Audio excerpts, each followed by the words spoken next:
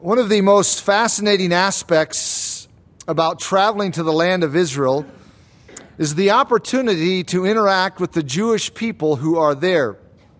It is fascinating, but sad. It is sad because the Jewish people, for the most part, are completely blind to the truth of Messiah Jesus. Some see him as a good rabbi who went off the deep end and got himself killed on a trip to Jerusalem.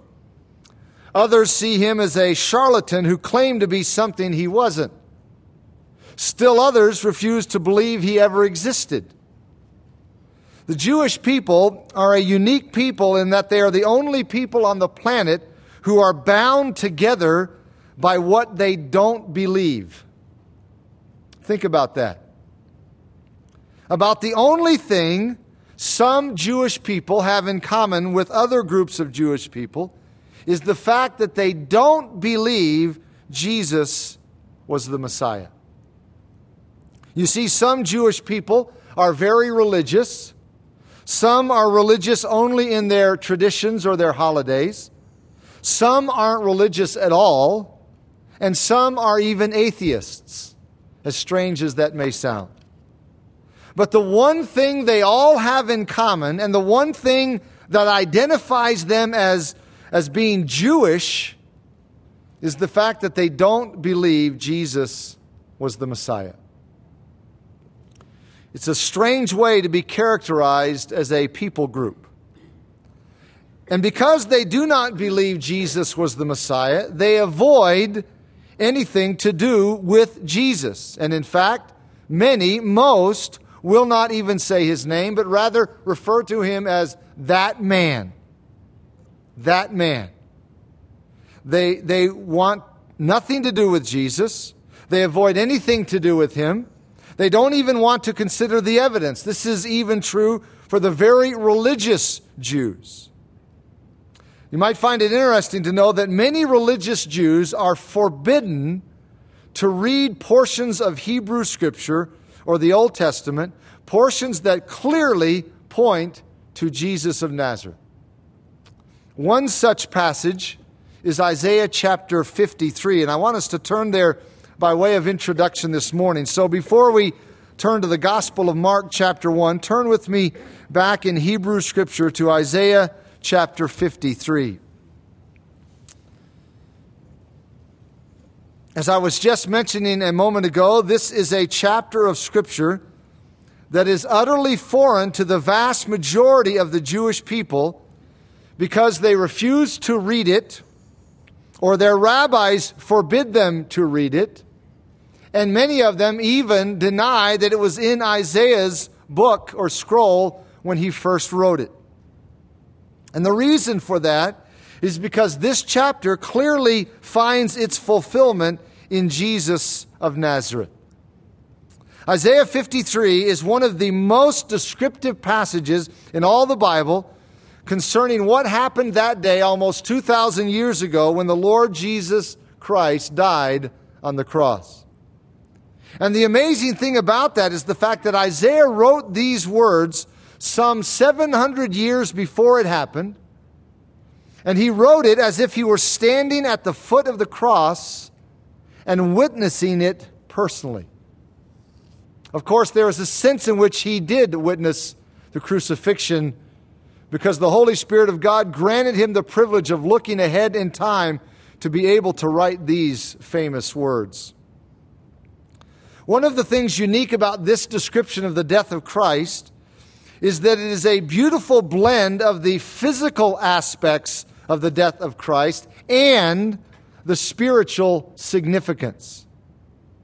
Some of the descriptions we have in the Bible of the death of Christ primarily emphasize the physical suffering and pain, such as the accounts we have in the Gospels.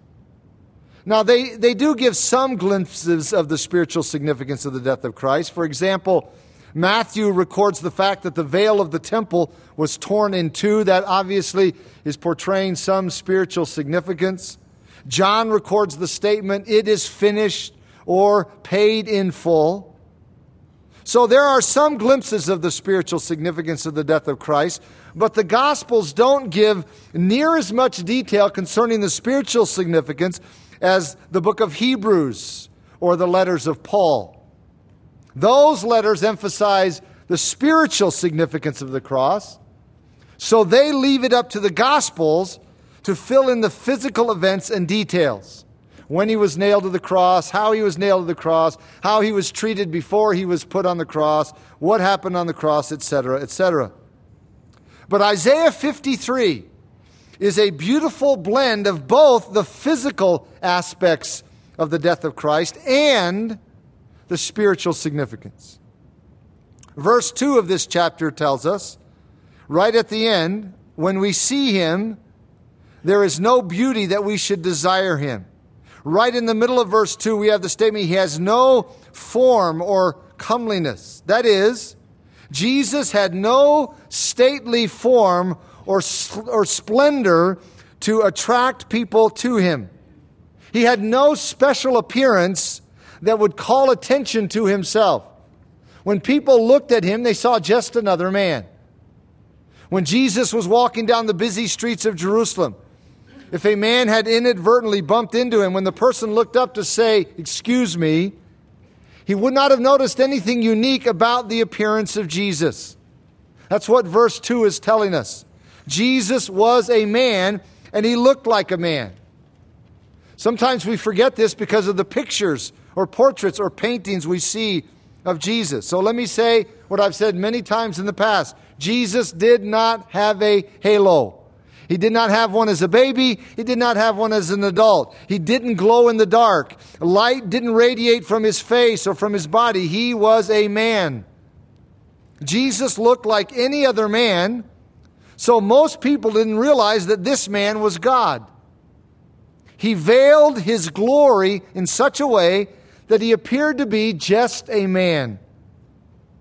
He was like a king who temporarily puts on the garments of a peasant while at the same time remaining a king, even though it is not outwardly apparent that he's a king. Jesus looked like an ordinary man, but he was God. He veiled the glory of his deity except on rare occasions, like on the Mount of Transfiguration, where he pulled back the veil slightly to reveal some of his glory. He seemed to do the same thing in John 18 when the soldiers came to arrest him in the Garden of Gethsemane, because when he said to them, "I am," they said, he asked them, "Whom do you seek?" "Jesus of Nazareth." He said, "I am," and immediately they drew back and fell to the ground. Jesus was God, but he veiled his glory by becoming a man. That's what verse 2 of Isaiah 53 emphasizes. He was a man, looked like a man. And because he was a man, he was able to experience sorrow, pain, and death. Verse 3 says, he is despised and rejected by men, a man of sorrows and acquainted with grief. And we hid, as it were, our faces from him. He was despised, and we did not esteem him. When Jesus was hanging on the cross, he not only experienced the heartbreak of being forsaken by his own disciples, God the Father also turned away from him, as Isaiah tells us here.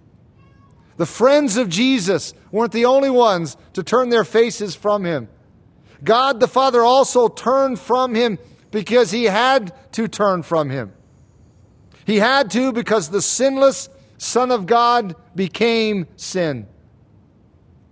2 Corinthians 5:21 says, God made him who knew no sin to be sin for us, so that we might become the righteousness of God in him. And because Jesus became sin positionally, legally, God the Father had to turn from him, since God cannot have fellowship with sin. That is why darkness covered the face of the earth for 3 hours in the middle of the day. From noon until 3, there was pitch black darkness covering the earth. Isaiah tells us in verse 4, surely he has borne our griefs and carried our sorrows, yet we esteemed him stricken, smitten by God, and afflicted. Don't miss that last phrase. Jesus was smitten by God and afflicted by God. The Roman soldiers were not the only ones to smite Jesus. God the Father did too, as a punishment for our sin.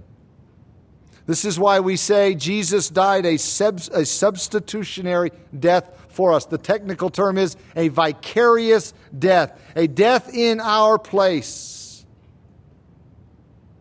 Try to imagine how much it hurt Jesus to be punished by his own Father. Try to imagine how much it hurt the Father to punish his sinless, precious Son. They did it for us, beloved. That's what Isaiah says. For our griefs, our sorrows, our iniquities. The beginning of this verse says, depending on your translation, surely he has borne our griefs and carried our sorrows. Literally, the Hebrew text says, surely he has borne our sicknesses and carried our pains. What does Isaiah mean by that statement? Is there healing in the atonement, as some Christians teach today? In other words, because Jesus died for our sicknesses, does that mean that we don't have to be sick today if we just have enough faith? As you probably know, that's what some Christian groups teach. If you just have enough faith, you don't ever have to be sick because Jesus died for our sicknesses. And many who do hold to that view camp on the last phrase of verse 5, which says, and by his stripes we are healed. It's important to note that the word stripes here at the end of verse 5 is actually singular in the Hebrew text. Stripes singular, not stripes plural. Which means that the reference here is not to the stripes of Jesus, but rather to his death as a whole.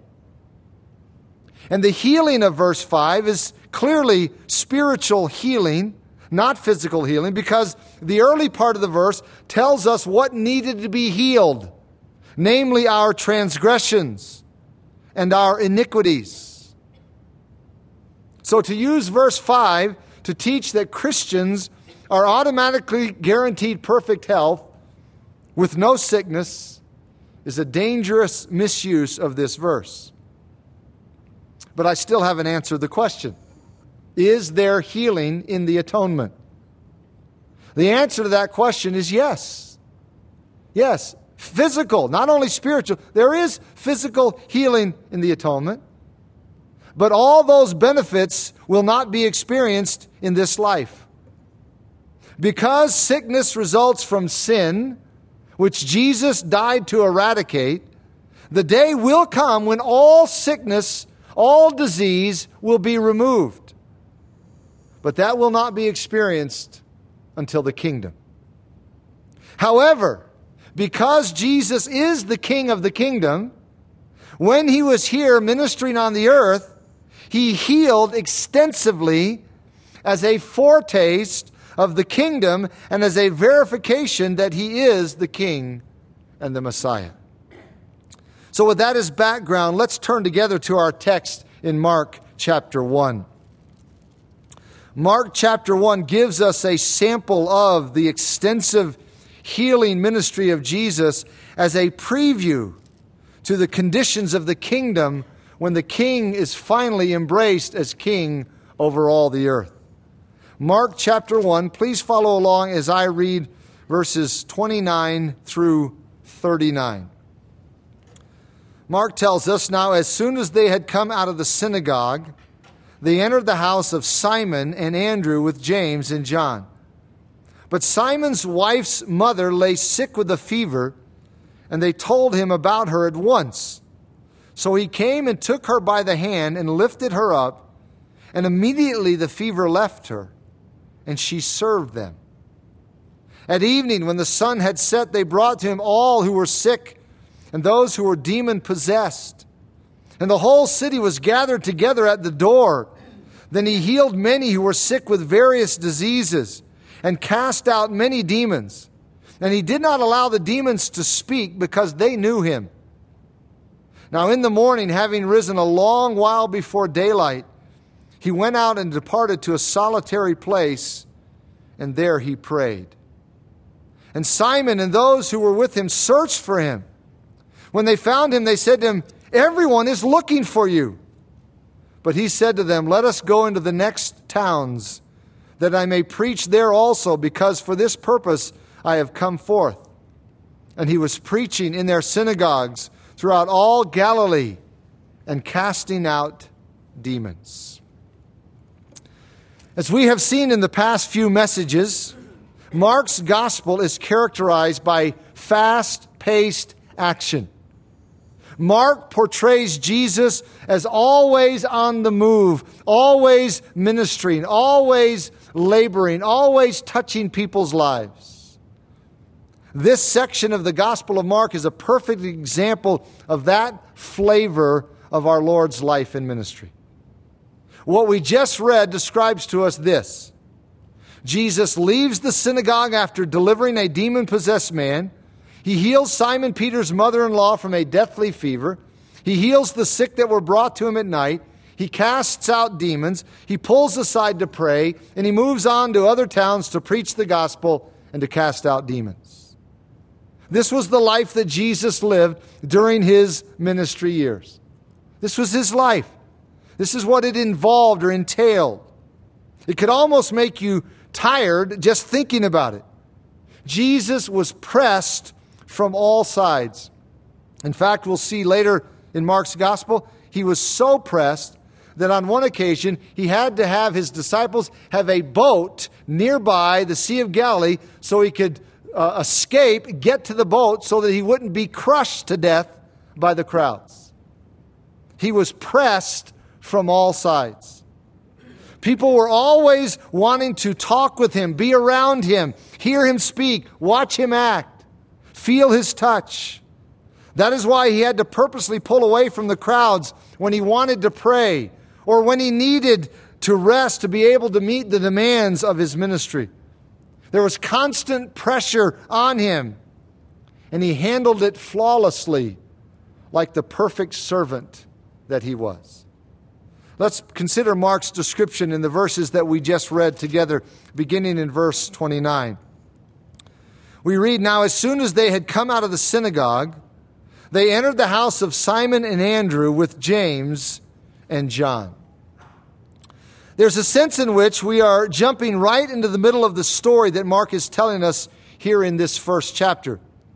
The reason why I say that is because this verse begins by saying, "Now as soon as they had come out of the synagogue." That raises the question, obviously, what synagogue? Back in verse 21, we are told that it was the synagogue of the city of Capernaum. Capernaum was the hometown of Peter, Andrew, James, John, possibly even Matthew. It was the city that Jesus adopted as the headquarters for his ministry in Galilee after he had been rejected in Nazareth of Galilee. There was a synagogue in Capernaum, and Simon Peter had a house right across from the synagogue. That is why, as Mark tells us here, as soon as the group exited the synagogue, they went to and entered Simon Peter's house. Verse 30 says, "But Simon's wife's mother lay sick with a fever, and they told him about her at once." Notice that this verse clearly refers to Simon Peter's wife. That statement, in and of itself, ought to dispel the commonly believed fallacy that Peter was the first pope and was unmarried. But this isn't the only verse that indicates that. So does 1 Corinthians 9:5, which tells us that Peter's wife sometimes traveled with him on his missionary journeys. It is amazing to me that some people can read a verse like this and completely refuse to accept what it is saying because of what they have come to believe in their particular religion or because of their religious background. The same kind of thing happens with the commonly believed fallacy that Mary was a perpetual virgin. Several passages of Scripture indicate that Joseph and Mary had children after Jesus was born. Mary was a virgin when she conceived Jesus. Mary was a virgin when she gave birth to Jesus. But afterwards, Joseph and Mary came together as husband and wife, and they had several children. But some people will not accept that because of their religious background. Now, I'm not trying to pick on one religion, but these ideas are so pervasive in society. And besides, the principle applies to any and all religions and religious points of view. We need to read the Bible and hear what the Bible says. Peter was married. He and his wife had a home in Capernaum where Peter was in the fishing business with some others. Contrary to popular opinion, the fishing business was not a low-class kind of work. We often hear Peter and the other disciples described as, a bunch of poor fishermen. Well, that's not really accurate. Peter and his partners had boats. They had hired workers. So the fishing business in first century Israel would have been comparable to a middle-class job in today's economy, or some scholars indicate maybe even upper middle-class kind of work. It enabled Peter and his wife to have a home there in Capernaum. If you visit the ancient site of Capernaum today, which I know a number of you have, you can see some ruins, some archaeological ruins that are believed to be the foundation stones of Peter's house. Without going into all the archaeological and historical evidence, suffice it to say that there is a good possibility, a very high possibility, that those ruins are from Peter's house. Not that it proves anything, but it is interesting to consider and realize. That is where this miracle took place. Jesus and his disciples left the synagogue, went right across, almost across the street, right down the street, directly into Simon Peter's house. And Peter's mother-in-law was there, sick with a fever. Understand, this was more than just a fever like you and I sometimes have when we have a cold or a sore throat or something like that. No, this was a fever that caused Peter's mother-in-law to be incapacitated, totally bedridden. She wasn't just feeling poorly as she went through the day. She was flat on her back. So it must have been some kind of serious condition. But regardless of what it was no obstacle to our Lord. Verse 31 tells us, "So he came and took her by the hand and lifted her up, and immediately the fever left her, and she served them." Notice, please, that Jesus did not call a large crowd together. He did this in the privacy of Peter's home. It is so much different than the supposed healing miracles that go on today in stadiums and on televisions.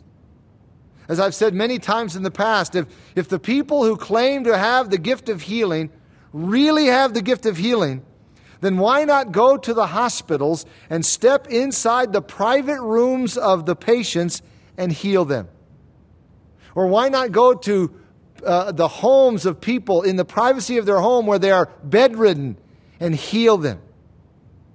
I've heard a lot of healing claims over the last 30 years, but I don't think I've ever heard someone claim to heal a person in private.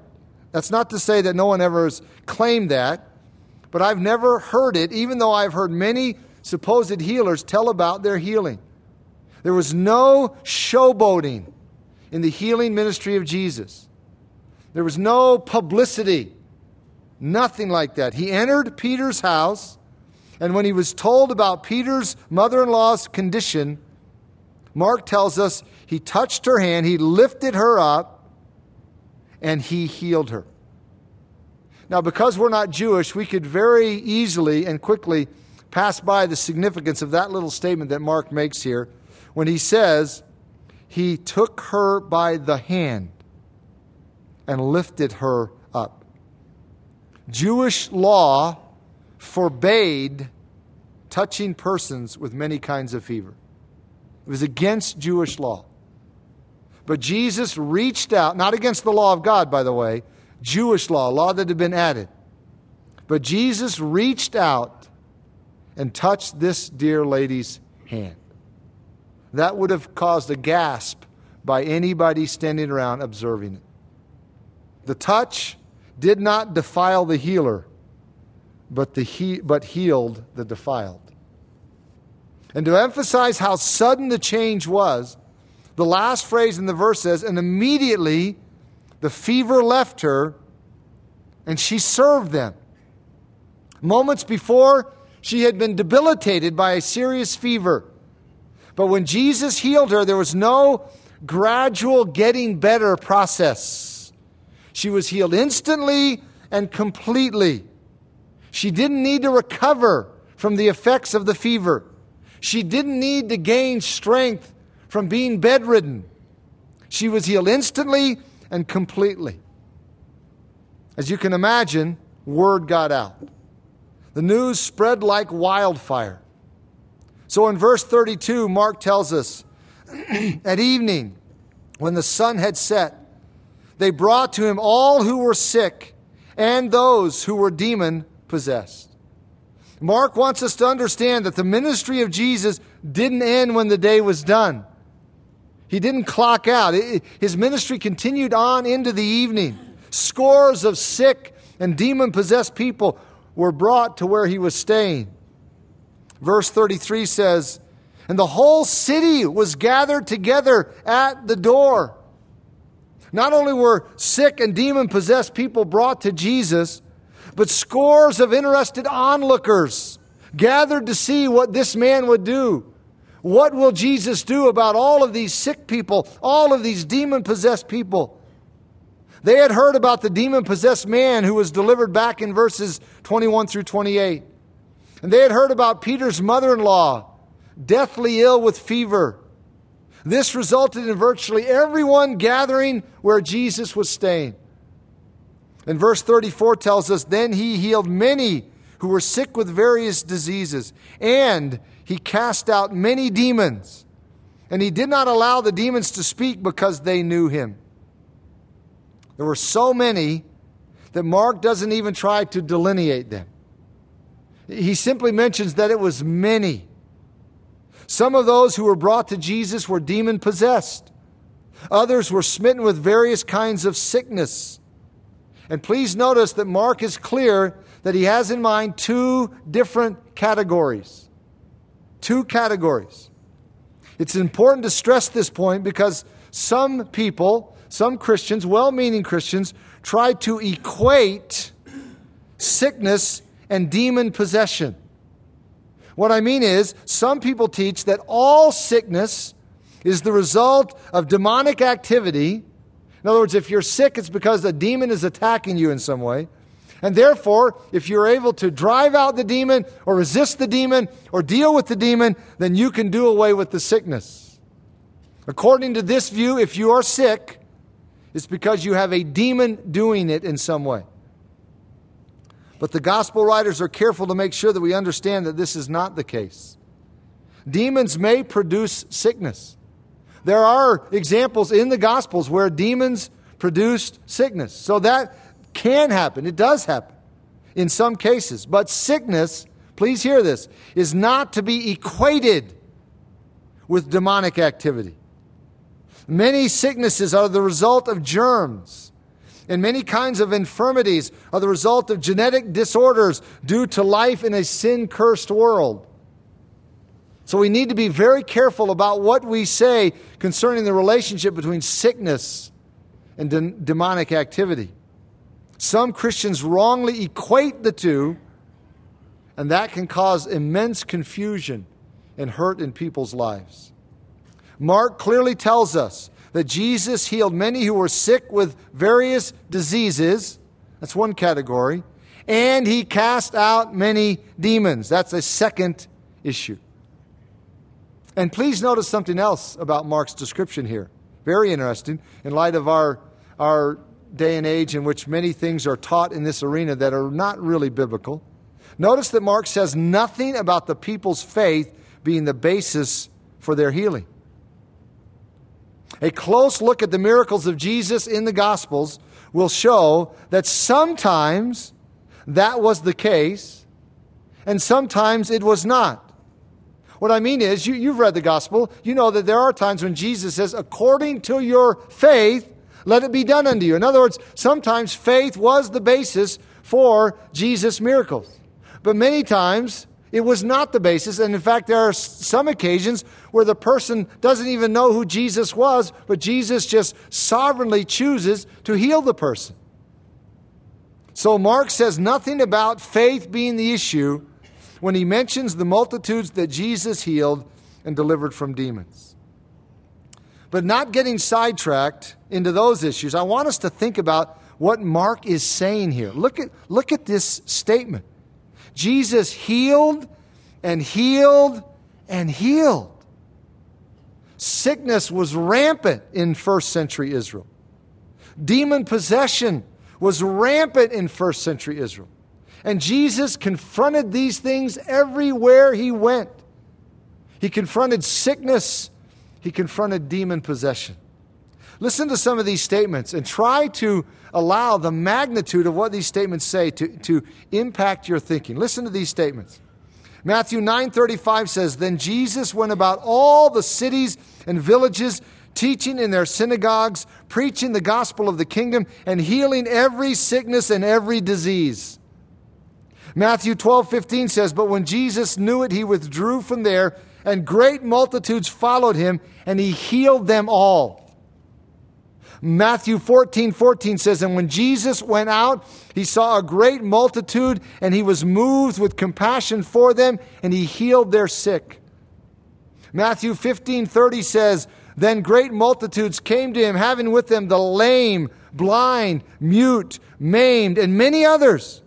And they laid them down at Jesus' feet. Look at that picture. It's as if they carry these people from who knows how far away, and they get there and they just drop them at Jesus' feet. Here, Jesus, only you can do something about this. And the rest of that verse says, and he healed them. Matthew 19:2 says, And great multitudes followed him, and he healed them there. Matthew 21:14 says, Then the blind and the lame came to him in the temple where he was preaching and teaching, and he healed them. It sounds like I'm reading the same verse over and over again. I'm not. Those are all different accounts. And you could add to that Luke 4:40, which says, When the sun was setting, all those who had any that were sick with various diseases brought them to him, and he laid his hands on every one of them and healed them.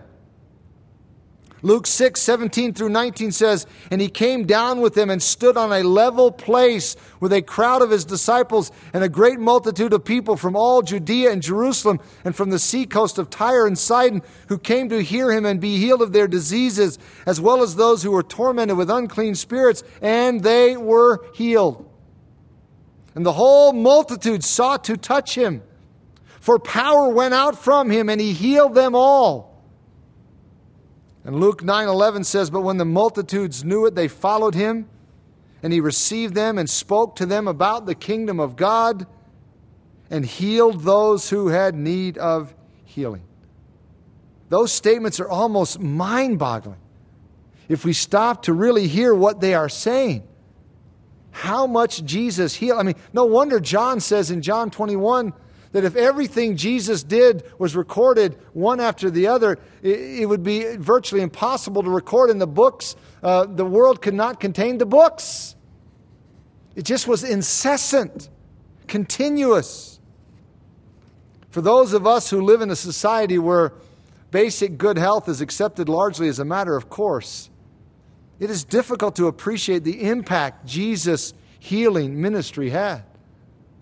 For a brief time, it's as if for a brief time disease and other physical afflictions were virtually eliminated from the land of Israel as Jesus went throughout the land healing thousands upon thousands.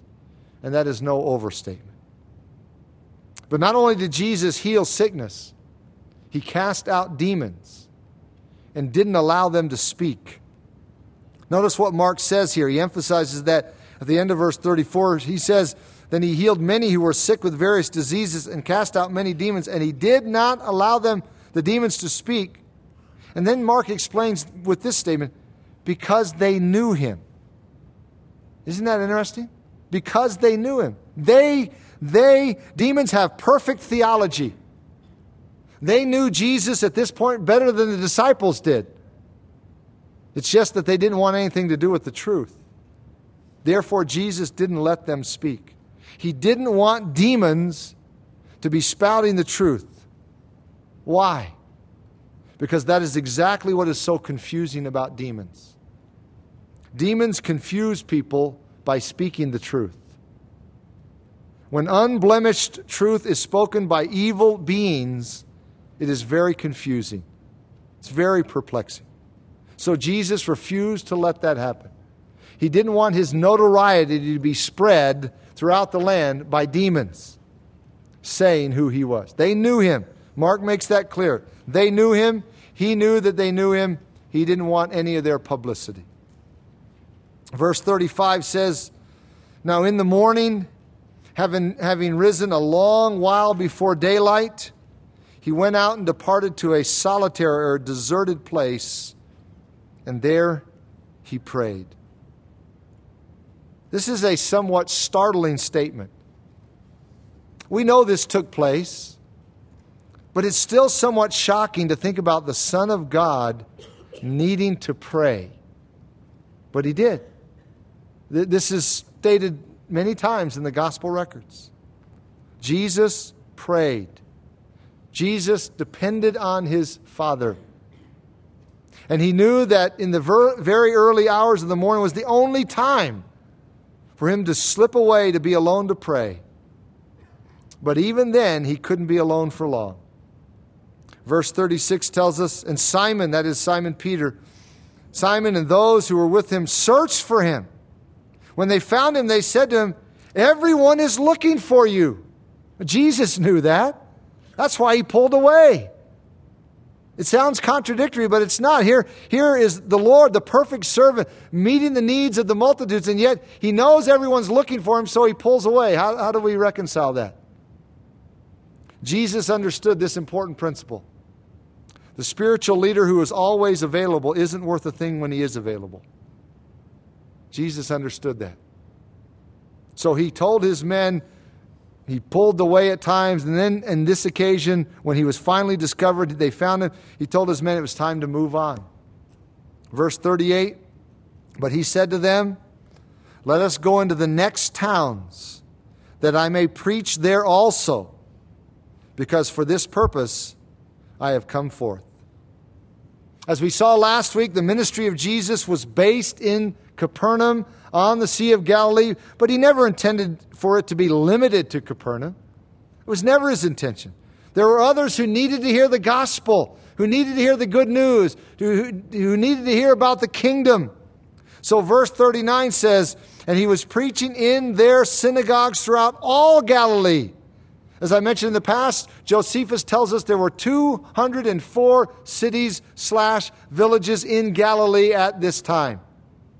So he goes to all of these villages and cities, and Mark says he was preaching in their synagogues throughout all Galilee and casting out demons. That summarizes the ministry of Jesus right there. He just continued to make the circuit, to go to town after town, village after village, preaching the gospel of the kingdom, casting out demons everywhere he went. He cast out demons for at least two purposes.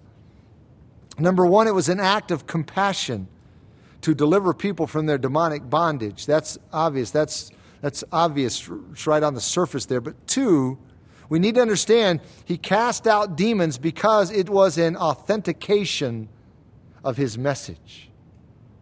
He preached with authority. Mark has already told us that. He taught with authority. And the fact that he could cast out demons attested to his authority, and it verified his authority. So you could say it this way: his actions were authoritative, and his message was authoritative. That's why I've titled this message, Authority on Display. His actions were authoritative, his message was authoritative. And what was his message? Do you remember? His message to the people then was basically the same as it is today. Back in verse 15, we are told that his message was repent and believe the gospel. That was his message. Repent, believe the gospel. That's what people needed to do then. That's what people need to do today. In fact, let me be very personal. That's what you need to do today. If you have never surrendered your life to Christ, you need to repent and believe the gospel. Repent means you turn from your sin, you let go of whatever is holding you back, and you believe in the good news that there is salvation and a relationship with the Lord Jesus Christ.